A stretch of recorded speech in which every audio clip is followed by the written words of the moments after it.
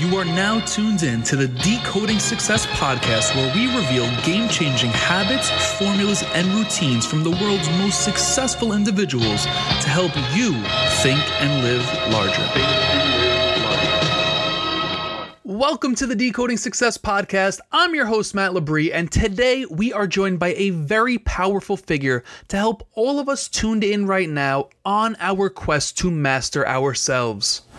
Today, we are joined by none other than Don Miguel Ruiz Jr. When he was only 14 years old, Don Miguel Ruiz Jr. apprenticed to his father, Don Miguel Sr., which you may know as the author of the Four Agreements, and his grandmother, Madre Sarita, to learn how they manifested their intent to heal people, both physically and spiritually. When he reached his mid-20s, after 10 years of apprenticeship, his father intensified his training. This training culminated one day when Don Miguel Ruiz Sr. sent his eldest son out in the world saying, "Find your way out.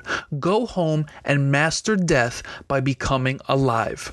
For the past few years, Don Miguel Jr. has applied the lessons learned from his father and grandmother to define and enjoy his own personal freedom while achieving peace with all of creation. I am so blessed to bring you Miguel Jr. today, as he is finally ready to pass along the wisdom and the tools of his family's traditions. Along with his father, Don Miguel Ruiz Sr., and brother, Don Jose Ruiz, Don Miguel Jr. leads workshops, retreats, and power journeys to help others to achieve their own personal freedom and optimum physical and spiritual health. And before hopping into today's episode, I want to share with everyone that is a part of the Decoding Success Faithful community an amazing offer from our partner Audible. Our show and Audible have teamed up to deliver all of those tuned in right now a free audiobook of their choice. There are no strings attached, and the book is completely free. All you have to do is head over to audibletrial.com/decoding success to claim your copy. Without further ado, let's hop into today's episode with Don Miguel Ruiz Jr. Today, I am here with the Honorable Don Miguel Ruiz Jr. How are you doing today? Doing good, Matt. Thank you so much for having me in your program. How are you? I am terrific, and I very much so appreciate you taking the time out of your day to add value to everyone that's listening. Oh, my pleasure. Yeah, I was currently working on a new book, so I hit the save button about half an hour ago just to reset my mind. Grinding. I love it. So you ready to jump in? Yeah. Let's do it. So the way I kick this show off is to start every interview with this one question. And the question is, how do you define success? So I'm curious, how are you defining it? Oh, wow. It never really looks the way we think it's going to look like. But to me, success is getting to this point where not only am I enjoying what I'm doing, I'm enjoying the whole journey for it. It's like, it's not even the goal. The goal is just the excuse to do something. And that's how a success is for me. It's like, for example, I like to write books. I like to write and run marathons and half marathons. I like being with my kids and my wife. So for me, success in those departments is when I run a half marathon, my success is actually being able to train the 18 weeks prior. When I'm writing the book, it's the whole journey. Like when I hit save on the book, the last manuscript, that was the end of that journey. With my kids and with my wife, it's basically this process, the ebbs and flows, the peaks and the valleys that comes with parenting. It's the journey. So when I was younger, it used to be an end result, a goal. Now I define it as the excuse to go on a journey or to do the work I'm doing. So for me, success right now is simply doing what I like to do. I really love that, and I could resonate with that on so many levels because, you just talked about falling in love with the journey. Now, on that journey, whether you're running that marathon or writing that book, you're going to hit bumps in the road, right? We're just human beings. You could be training for that marathon. You could tweak a hamstring. Your ankle could be sprained. God forbid, knock on wood. But, these things happen in life. Now, how do you find yourself staying on track to achieve that, fulfillment and that, I guess, just falling in love with the journey? Like, how do you develop that mindset, and how do you find yourself doing that? You look at how I used to, and I would always create this goal that is supposed to look like that. And when I would achieve it, I would only enjoy it for a few minutes, because then like, what else can I do? And then that question, exactly, what else can I do? It's like when you're actually training, when you're working for something, you get through a moment where you cross a threshold, your mind says, I couldn't cross. And it's really impressive when that happens because you've proven your own self-doubt wrong. And that natural question, what else can I do, pops up, and you get to answer it in a totally different way. I know I can do it. What else can I do? And like, it's almost like I get a new toy, and I got a new power, and I got a new piece of awareness or knowledge. How can I apply it? How can I use it? And it's really about exploring, about being in awe of yourself. So all of a sudden, yes, there are valleys that we know we fall in. And what makes you be in awe of yourself is getting out of those valleys, standing back up. I know I can stand up. That's the nice thing. That's the wonderful present that a valley or falling down gives you. It's like if you stay down, you'll never learn what the lesson was. But in actually learning to stand up or moving forward, that's actually where you get to know not only what you're made of, but how strong your desire is to see what else unfolds. Because the peaks, they're fun. When you hit a peak, yeah, it's awesome. You tend to be happy about it. But it's in those valleys where you really get to know really where you're at. You can call it grit, you can call it passion, you can call it desire or motivation, but it really is the moment where you face adversity and you don't let it stop you. You move on. And there's a certain level of enthusiasm that comes with that.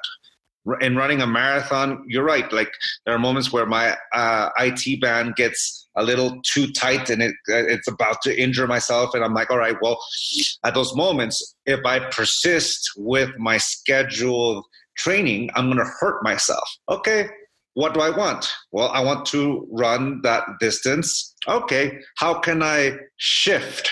What else can I do in order to heal but maintain? Well, in training, you can do yoga, or I can do boxing, because when I do boxing, which is get a heavy bag and continue my cardiovascular training, at 5,000 feet, cardiovascular basically is it. You get your muscle base, but you achieve a good way of cardio and lung capacity by staying active. As being flexible, finding the way that allows you to still create the dream you want or the goal you want and adapting to it. And all of a sudden you learn something new about yourself. And that's what the valleys teach me.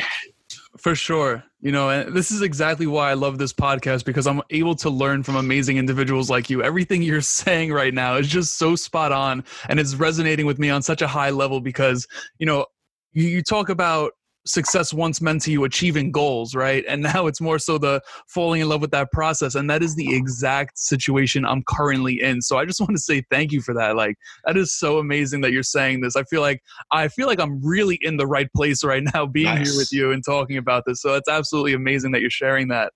Yeah, I see it as the excuse, a race day. I sign up for a half marathon, for example, and it's just the excuse. It's just the excuse that one day to let it all go, because when you're training, you develop your skill, you're harnessing or you're developing your craft.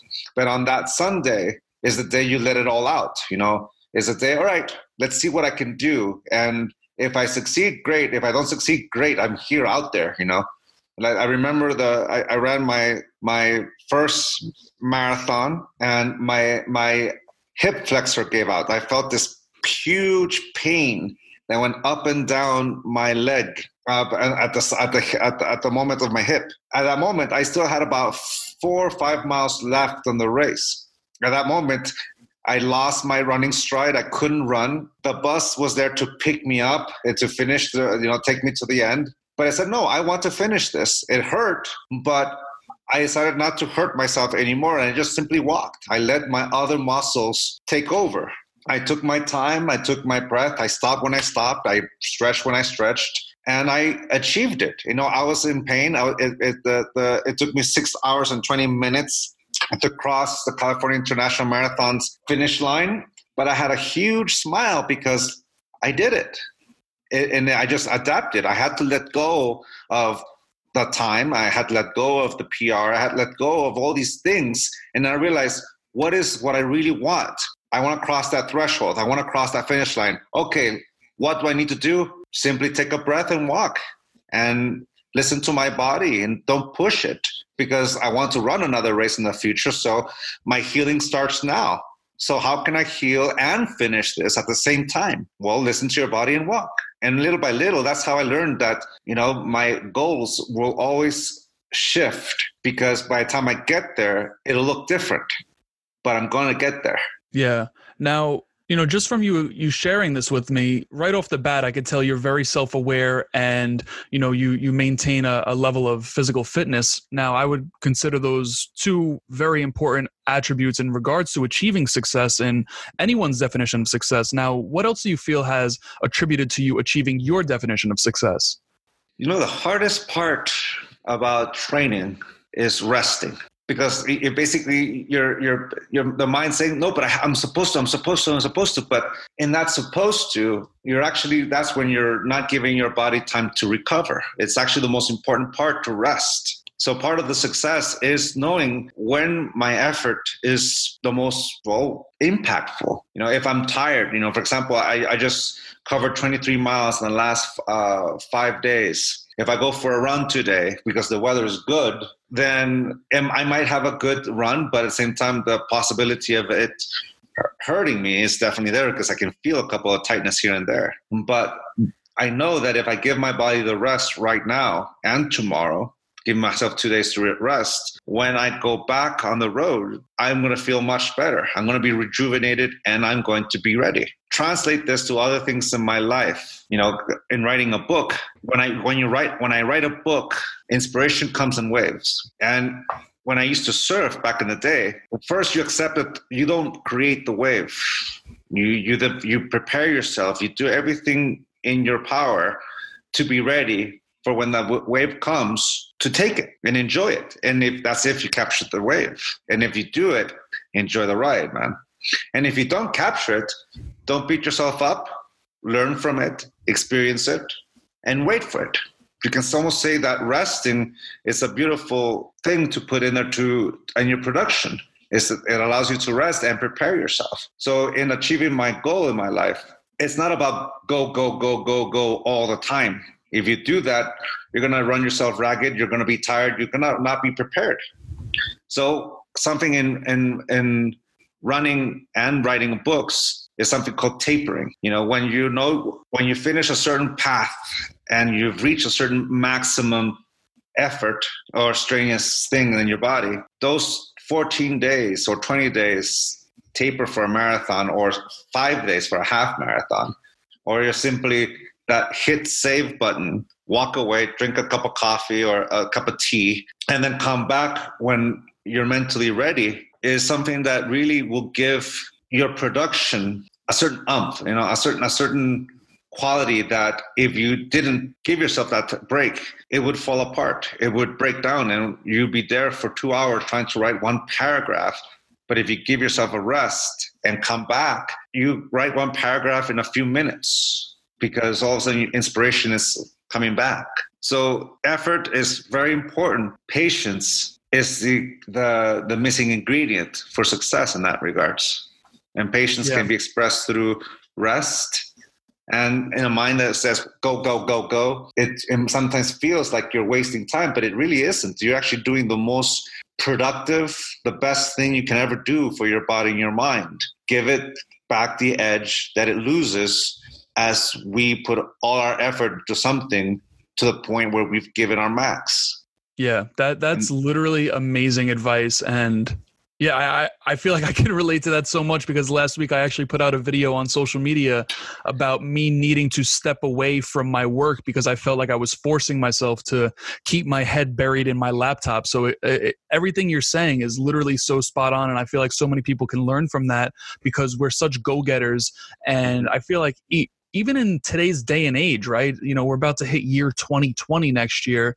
Mm-hmm. And, I feel like we're all just continuously striving for more, striving for greatness, striving to leave our legacy, striving to be able to afford certain living conditions and live a certain lifestyle. And we're continuously going. But exactly what you're saying right now is so spot on. It's like we as humans are not built to continuously do that, although we are evolving as humans. Like what you're saying with the patience and being able to hit the save button and take a break, right? Take that meaningful pause. That is so important, and I love that you shared that. Yeah, it reminds me of my grandparents. My grandfather used to say that to me, and as I just heard you share what you just said, it reminds me of when I was young. I was impatient. I want to go, but it really is that as time progresses, you realize effort is the thing that creates dreams and manifests them. And then you realize that a lot of things that require effort are a waste of your effort.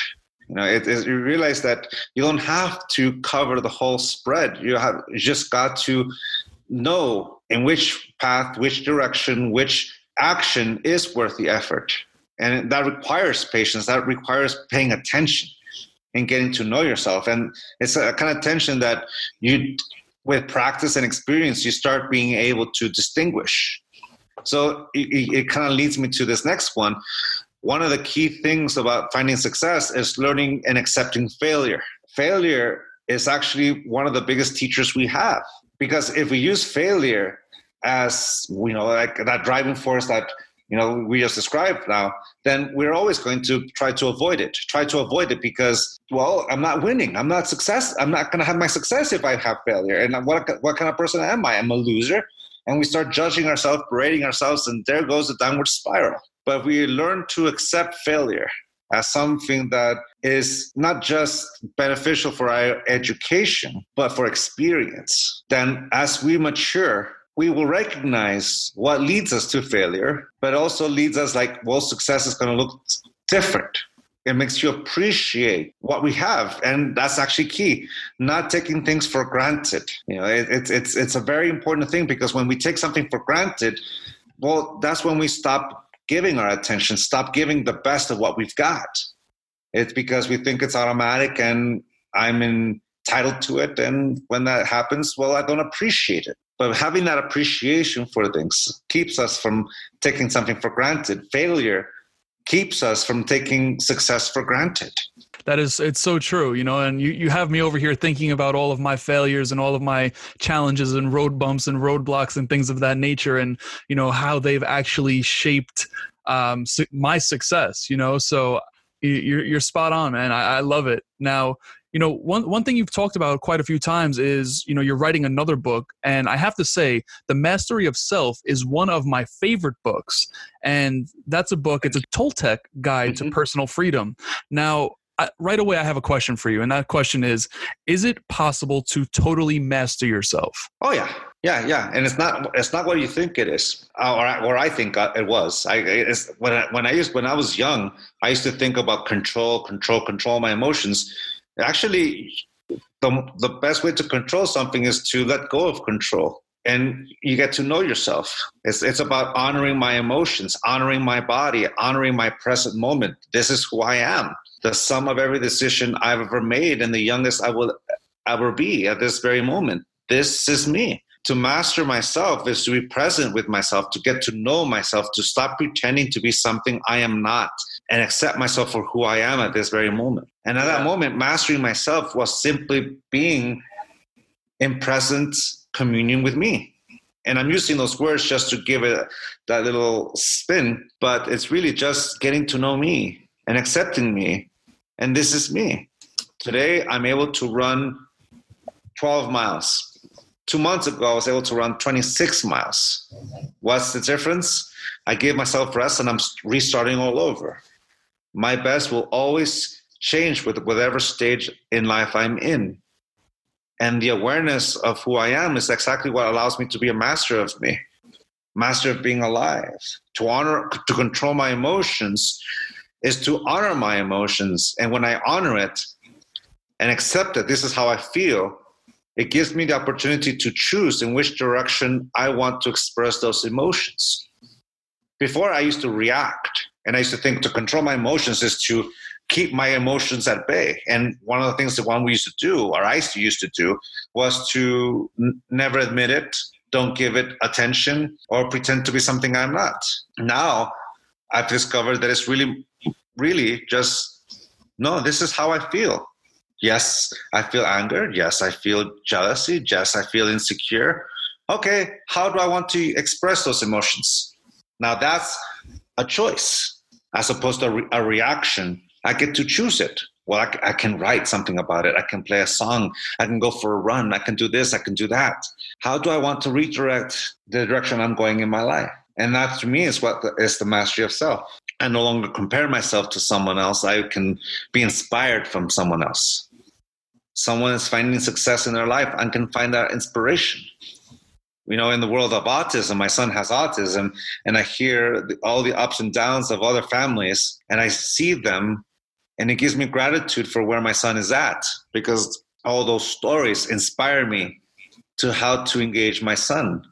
But the only person who can really teach me how to engage my son is my son, because he keeps changing. And the same way my daughter keeps changing, the same way my wife gets changing, which means to accept them for who they are. This is how they feel. This is how they engage. This is their perception of life. I don't control them. They do.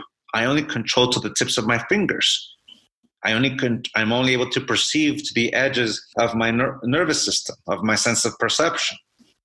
How do I want to live? How do I want to engage? It's all me in that regard. So the mastery of self at that very moment is really getting to know and be a master of my awareness of my own self and saying, what else can I do? What else do I want to do? You know, I'm over here, I'm thinking now, like you just talked about accepting yourself, right? Accepting yourself for who you are, who you're becoming. And another thing that stood out to me was the fact that you said to drop any comparisons. Now, that's a lot easier said than done, both of them. So what do you feel like are the steps to actually accepting yourself for, you know, the person that the individual you are, and to not compare yourself? And the reason why I say that is because comparisons are very, very hard to, you know, get rid of. And we're living in a digital world where we're all on social media. You know, we're looking at everyone's highlights on social media all the time. Everyone's posting everything good that happens to them. Mm-hmm. And it's hard. It's almost hard not to compare. So what do you feel like are the steps to accomplishing the acceptance and the dropping of the comparisons? Sure. Well, for me, I stopped doing it when it cost me a relationship, and in the form of jealousy. Jealousy took over my sense of self. You know, the next guy was better than me and all that kind of thing that goes in the head. You know, no one's kissing her better than that whole self-doubt. You know, I'm thinking of the movie High Fidelity, and like no one's having better love making than she's having right now with that guy, and that self-judgment that comes with it. The thing that helped me stop that, for one, is realizing that I was doing it. First step, always the important one.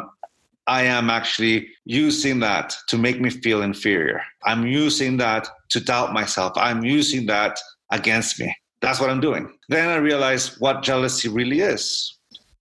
I'm comparing myself to someone else, and I'm going to reinforce my self-doubt in that comparison. That person is better than me. You can say from that point of view, then the nature of to be competitive, to be better is there, but it's just an obsession. The obsession to not be outdone by anyone, which is nothing to do with passion.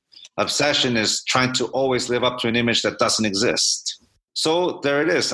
I first started with the acceptance of my truth. I'm a jealous guy, or I'm using someone else's life to say I'm inferior. But then lies the truth. I don't know. I don't know what it feels like to kiss from someone else's point of view. I don't know what it feels like to love from someone else's point of view, to hug from someone else's point of view, to run the way someone else does, or to have that. I only experience my own sense. I only know what it feels like to hug from my point of view, to kiss from my point of view. I know what it feels like to be me. And also I'm realizing that any other thing is just in my imagination.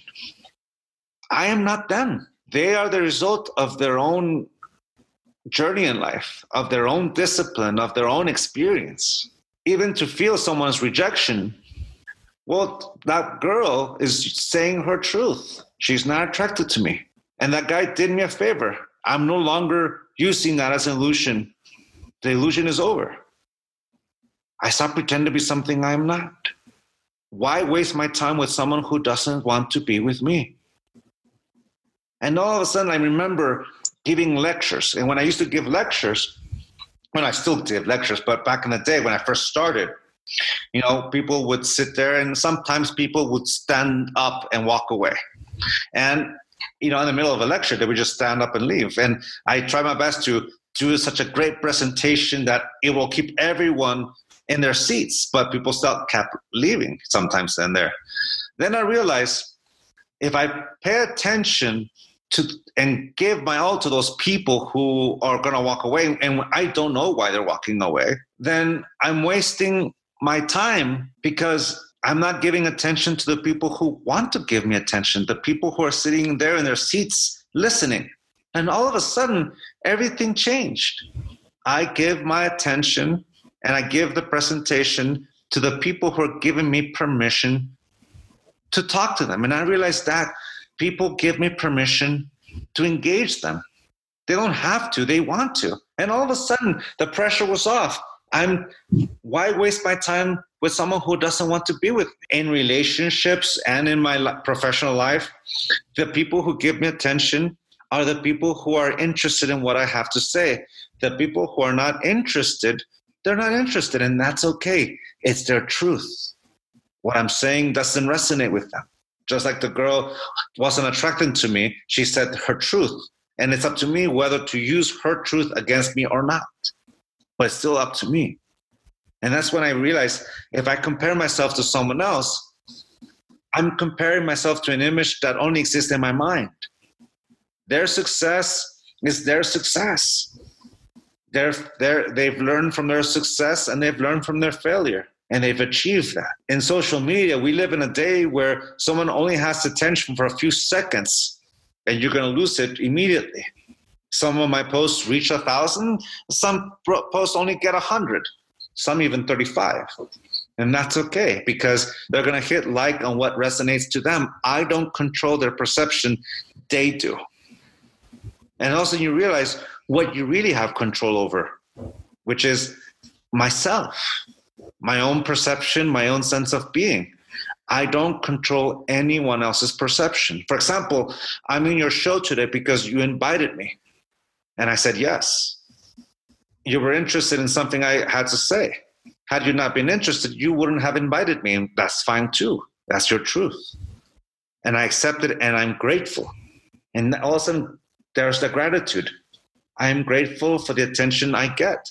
I am grateful for the permission I receive to share my tradition with the people who are interested in learning from that tradition. Just as I'm grateful to my wife because she wants to be with me, not because she has to, because she wants to. And the same way I am with her because I want to be with her. Relationships only exist for as long as we both say yes. And when I learned that lesson, that's when I stopped being jealous. That's when I stopped comparing myself to someone else. They're doing it in their own unique voice, in their own unique way. And I don't pretend to be something I am not. This is who I am. It's about accepting myself.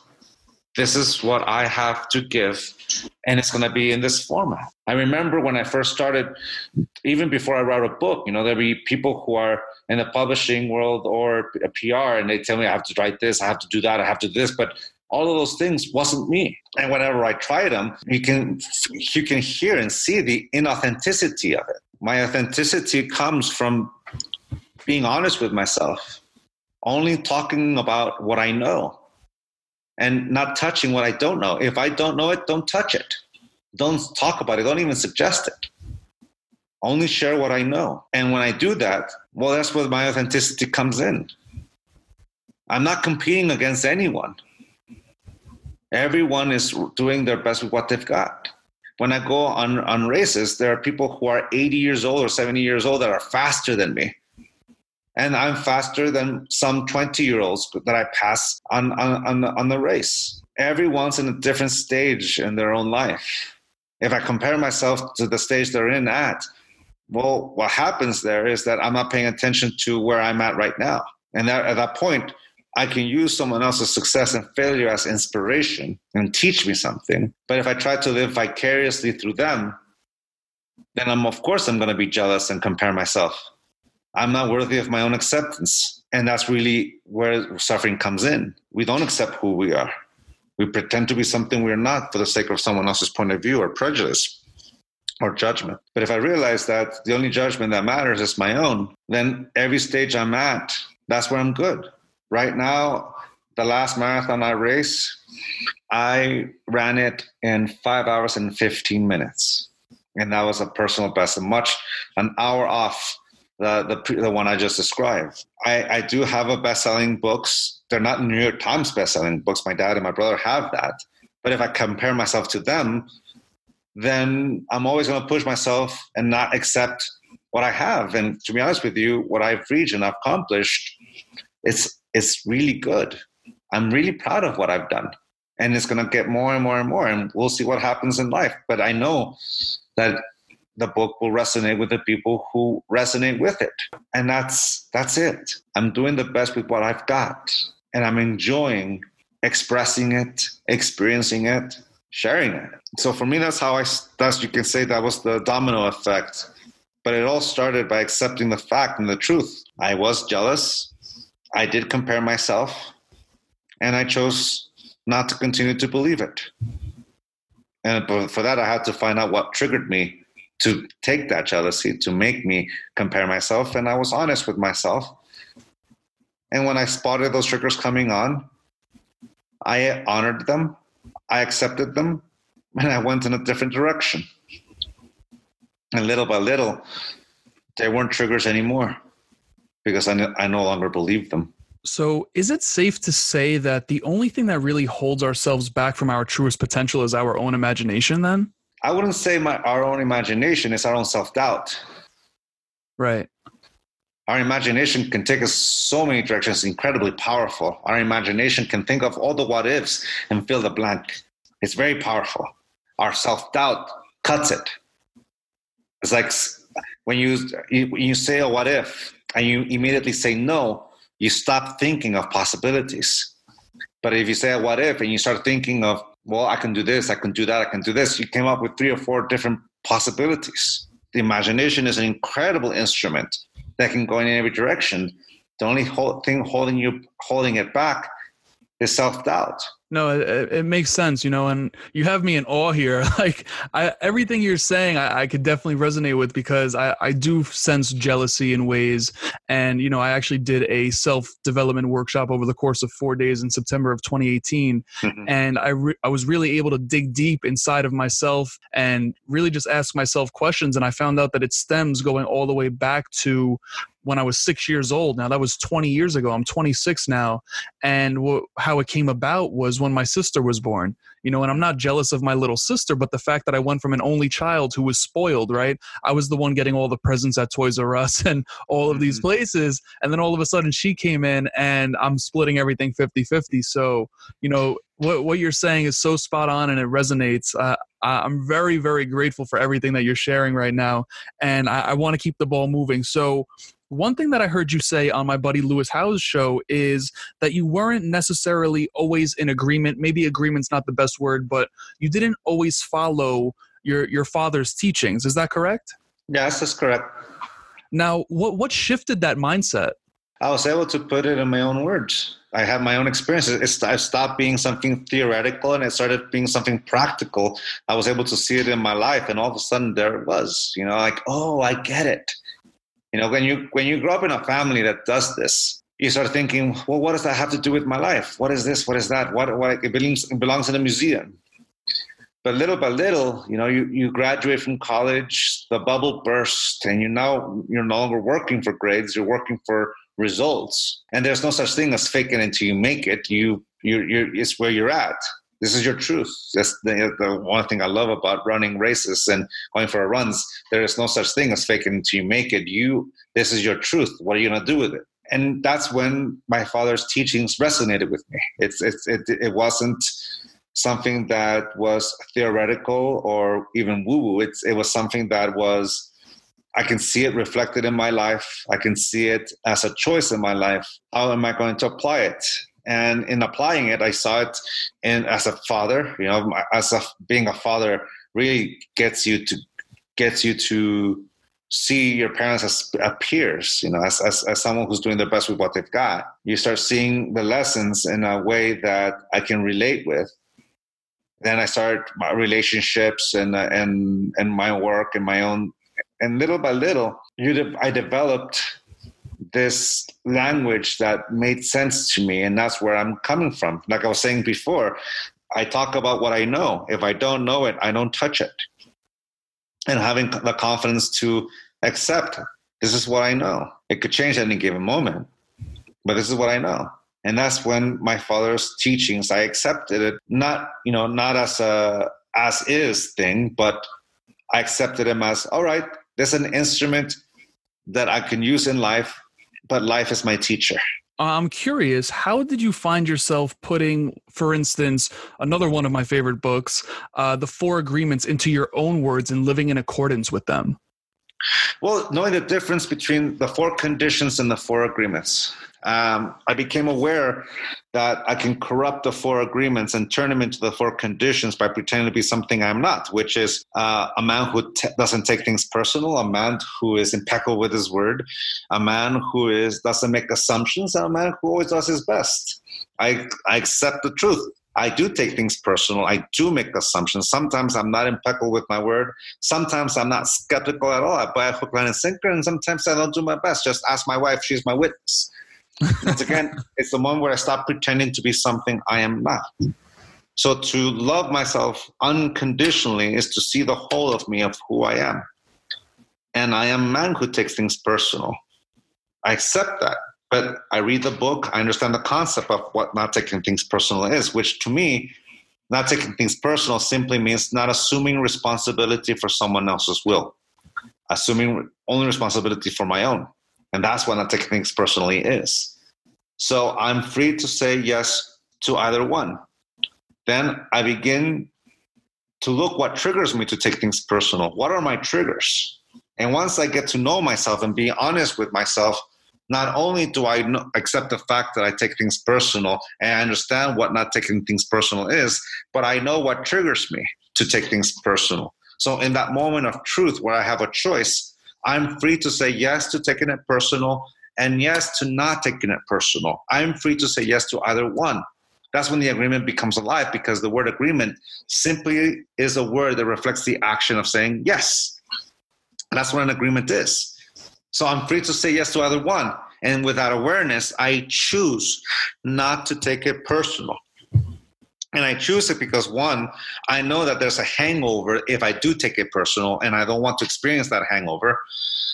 And with that awareness, I choose not to take it personal. And I have the instruments to do it. It's the same concept with being impeccable with my word. To me, being impeccable with the word is an empty symbol whose definition is subject to agreement. Every word we use is an empty symbol. There are words that have an emotional charge. They have definitions by agreement, which means to be impeccable with the word is to be impeccable with your intent, which is to be impeccable with yourself. I'm the one who gives power to my words. The same energy I use to move my arms, to move my legs, is the same energy I use to create a thought. And similar to not taking things personal, if I'm not impeccable with my word, it's because I'm using my word to go against me, which is to domesticate myself and love myself conditionally. To be impeccable with the word, to use it in that way, is to use my word to liberate me, to heal, and to not go against me, to not domesticate myself with my own words. I am the one who gives power to my words. And no one can make me feel inferior without my consent. That's what Eleanor Roosevelt said, and I love that phrase. Don't make assumptions is knowing that life will always show me the truth if I'm patient for it. It's like the Gestalt principle of closure says, if you draw two sides of a triangle, but you don't draw that third line, the mind has the capacity to project that third line because it has the need to know. And one of the things it needs to know is the full information. So it projects information that makes us think we have closure. So an assumption is just a projected story or missing part of that information that I create that makes me think that I know the whole.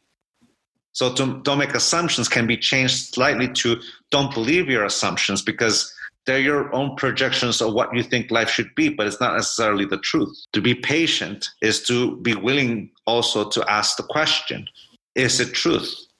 To give it the benefit of the doubt. And that allows you to find out if it's the truth or not. And to always do your best. To me, that's the expression of unconditional love. Is the willingness to see myself for who I am at this very moment. Like I said before, on December 2nd, 2018, I was able to run 26.2 miles, and I did it in 5 hours and 15 minutes. The next day, December 3rd, my birthday, I wasn't even able to run a mile. And why? Because I ran 26 miles the day before. I'm sore, I'm in pain, and I'm recovering. My truth changed. But yet I still found a way to move. And there it is. You practice the agreements by choice to know the difference between the 4 conditions and the 4 agreements. 4 conditions are the corruption of the 4 agreements, using it to love myself conditionally. Unconditional love is the willingness to see myself as I am. And it's a choice. It's a choice to use the agreements as an instrument that allows me to heal the relationship within me. If I look at it from this point of view, the 4 agreements, what they really do is that they clean up the channels of communication with me and myself and me with other people in my life. It's an instrument that allows me to actually listen as well as know to speak with integrity and clarity and know that words sometimes have 2 totally different meanings, sometimes more than that. So I'm responsible for what I say. I'm not responsible for what you hear. Totally. I am in such awe, and I want to respect your time. I know we only got a couple more minutes, but I really just want to say thank you for adding so much value to not only the people that are listening, but to my life as well. And, you know, that's one of my favorite parts about having a podcast is to be able to be in receivership of knowledge and insights just like you've shared today. So I really just want to say thank you for everything you've shared. Oh, you're welcome, Matt. Thank you so much for the opportunity to be on your program, on your show. It was an absolute pleasure. Again, I just want to say thank you. Wishing you all the best. If you ever need anything, feel free to reach out. Thank you, Matt. And have a fun time and enjoy everything in life. I appreciate that, and I'm wishing you the same. Thank you. And there you have it. What an incredible honor and privilege it was to have Don Miguel Ruiz Jr. share his insights, his wisdom, his teachings, and all of that good stuff to add value to all of us tuned into the show today. You can keep up with Don Miguel Jr. all across social media. He's on all of the platforms at Don Miguel Ruiz Jr. Or you can check him out on his website, which is miguelruizjr.com. If you want to pick up one of his wildly insightful books, you can head over to his site or Amazon, or you could find them at Barnes & Noble. Wherever you pick up your books, I highly suggest getting one of his. As you've heard me say throughout the show, multiple times in fact, 2 or 3 times to be exact, I was totally left in awe. Everything from talking about jealousy to self-awareness to failures to understanding the difference between the 4 agreements and the 4 conditions, it all hit home for me, and I am beyond confident it has done the same for you. So with that said, let's not be selfish with this amazing message Don Miguel Jr. shared with us today. Let's amplify it to our circles. If there was ever a fee to listen to this podcast, it would be to share it with an individual you know that can find value within this episode. Do that for yourself. Be of service, because remember, helping someone achieve their goals and dreams gets you closer to yours. While you're at it, if you can drop a rating and review, you know that will help bolster our street cred to get amazing individuals just like Don Miguel Jr. on our show. And until next time, everyone, be blessed. Peace.